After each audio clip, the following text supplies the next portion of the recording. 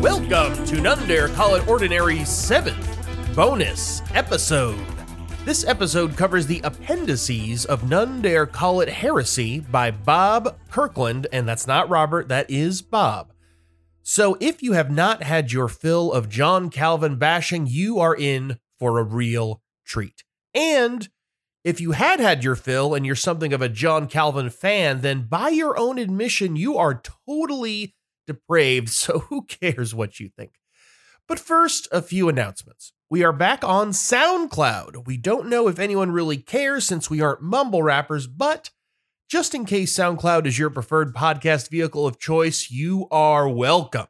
Also, while we have opted out of all social media, no more Twitters or Instagrams or anything like that, there is a new fan-run Facebook page for the podcast called Followers of the Ordinarium.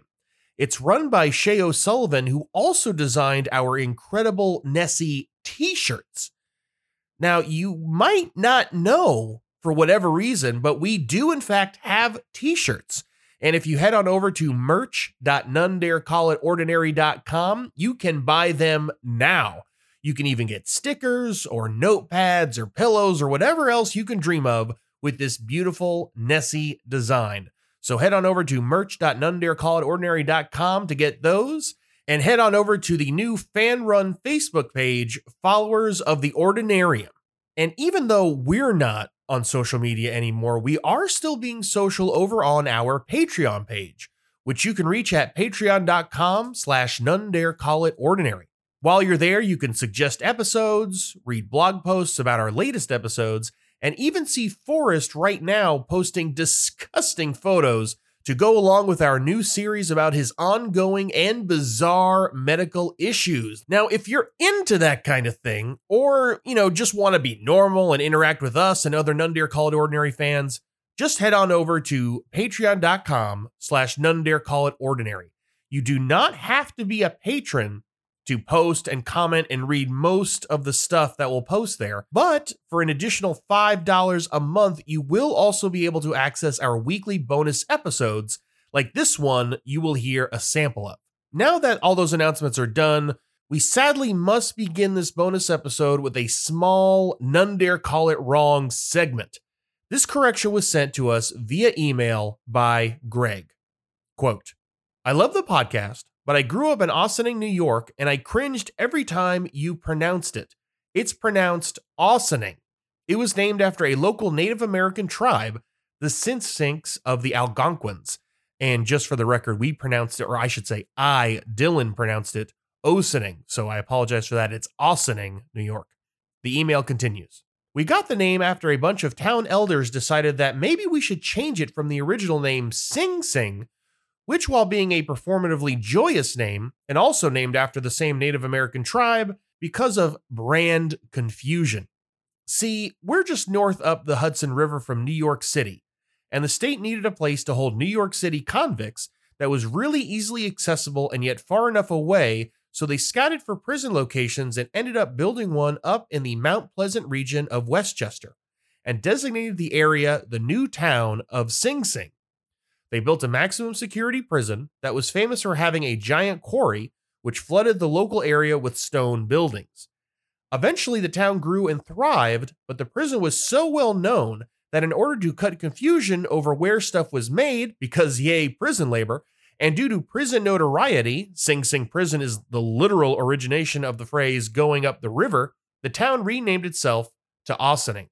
Also, totally not a coincidence, around this period, Sing Sing Prison introduced this wonderful new device called the electric chair, and as a result, there's some potter's field down near the river that has the remains of Albert Fish. Come visit us sometime. We're just north of the Tappan Zee Bridge, past the hamlet of Sleepy Hollow, which is where Washington Irving said his famous story, so you can count that as a twofer. Greg, we thank you for the correction and the wonderful history of your hometown.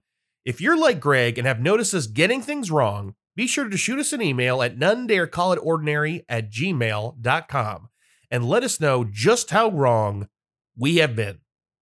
Finally, we are ready to present you the appendices of None Dare Call It Heresy by Bob Kirkland, D.D.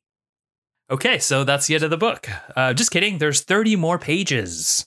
So, all right. So the first appendix 1. Should Christians expose error? That is a really weird question. It is. Okay, so the first appendix is Christians written by... expose error? Yeah, like, okay, maybe, I don't know. Maybe yes. Should we expose all the errors if we're a young Earth creationist about, there's a bunch of old fossils in the ground? Maybe we shouldn't expose those errors of God's creation. Like that's how you know you're the elect, when you believe that the fossils are actually decoys. That's so you don't want to expose error in that case, because that's how we figure out who the elect are. Makes sense. Okay, so the first appendix is written by Harry A. Ironside. What a name. Yeah, old Ironside was a Canadian American. So Bob didn't even write his own appendixes? No, well, I think he wrote the next 2. I think he did. It doesn't even have his okay. He doesn't have his name attached to him, but it's obvious it's him. At least this one, it wasn't a I just ghostwriter. love how this is an appendix, right? When he just has somebody else writing shit for his book. I like how you call him Old Ironside. That's what I call him. Yeah, your buds. Yeah. Well, anyway, he was a Canadian-American pastor who pastored Moody Church in Chicago, Illinois from 1929 to 1948. This is a modern appendix here. Okay, so Ironside reminds us that in 2 Peter, God refers to damnable heresies and that many false prophets shall rise and shall deceive many. He says, quote, within our own day, many false prophets have risen, and oh, how many are the deceived. End quote. Oh, So, this, I have to say, guys, this is a bit confusing since Ironside died in 1951. So this appendix has to be, I think, like 60 or 70 years old at this point. So let's keep that in mind when we think about false prophets, quote, in our day as we continue. So it's not quite in our day, but that's fine. Yeah, if you're going to get some examples, you got to think like, the 40s. True. There's that young Hitler fellow, and he doesn't seem to be thinking correctly, I got to admit.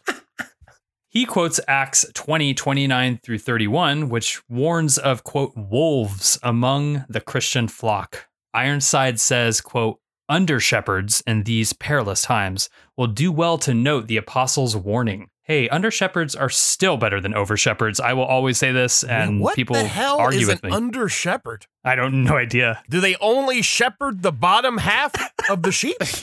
They only care about the lower half of the sheep. Or are they undercover shepherds? Oh, I think that's what it is. Huh. Warns of wolves among under shepherds in these perilous times do well to note the apostles' warning. I guess they are pretending as if they are not in the flock and they are looking out for the wolves, even though they're in the flock. I think I figured it out. Okay. Oh, I gotcha. So continue with the quote, take heed therefore unto yourselves and to all the flock over the which the Holy Ghost hath made you overseers. Acts 20:28. So I actually have a great idea for a reality show, guys. The Holy Ghost Hunters. So let's just get those people going. We are the Holy Ghost Hunters. We are posing as under shepherds. We're going into this haunted house to go see if there's any demons that are wolves among the flock. New on the History Channel. I would like that. I would kind of like that better because the ghost hunters are always like yelling at the ghosts and making fun of them. So I like the idea of doing it when they're demons, because then, you should talk to a demon that way because they're not very nice. You have to scream at them in order to exorcise them. So, all right. So Ironside explains that Christians need to expose false teachings, but that, quote, this does not imply harsh treatment of those entrapped by error. Quite the opposite. Every system of teaching can be judged by what it sets forth as to these fundamental truths of the faith. What think ye of Christ is still the true test of every creed. So Ironside then goes full Frank Peretti. Oh, we were done with him. No. Quote, let us who have been redeemed at the cost of his precious blood be good soldiers of Jesus Christ. As the battle against the forces of evil waxes ever more hot, we have need for God-given valor. Oh. You need more than valor. You need a full spiritual armor and a lot of prayer cover. This is something we covered. I don't know. So much prayer cover. You're going to have to cast the tie-breaking vote to keep the righteous pastor in the church at his position. And there's going to be a demon. He's going to try to stab you, but then you're going to have the prayer cover. So when he stabs you, it just sticks and then he falls and looks like a fool. That's what you need. Oh, I thought you needed trained rats and scabies and a bunch of melee attacks, but I forgot. It's not Dungeons and Dragons. This is something else. Yeah. No saving rolls in the fight against demons. All right. Quote, error is like leaven, of which we read, a little leaven leaveneth the whole lump. That is a great verse there. That's Galatians 5:9. A little leaven leaveneth the whole lump. I want that on my grave, my tombstone. I want that on my car as a bumper sticker. Quote, truth mixed with error is equivalent to all error. Wait, what? Except that it is more innocent looking and therefore more dangerous. God hates such a mixture. Any error or any truth and error mixture calls for definite exposure and repudiation. Why would he even use the word or if truth mixed with error is equivalent to all error? Why even make the distinction? So Ironside continues, quote, exposing error is most unpopular work, but from every true standpoint, it is worthwhile work. But to our Savior, it means that he receives from us, his blood-bought ones, the predestined ones, the loyalty that he is due. So that's good stuff. I got to agree with exposing error is most unpopular work, and Christian fundamentalists sure don't help. No. I like anyway. his blood-bought ones. That sounds like somebody who like donates plasma to like buy their children gifts for Christmas. Like these are my blood-bought gifts because we live in a fucking hellscape where anyone has to do that. God, no kidding. Thankfully, God is not responsible for that, though. The God is not responsible for people having to donate plasma just to buy gifts for their children on Christmas. It's not his pleasure. That's what really matters. Not that happens, but that God is not responsible. Thank God.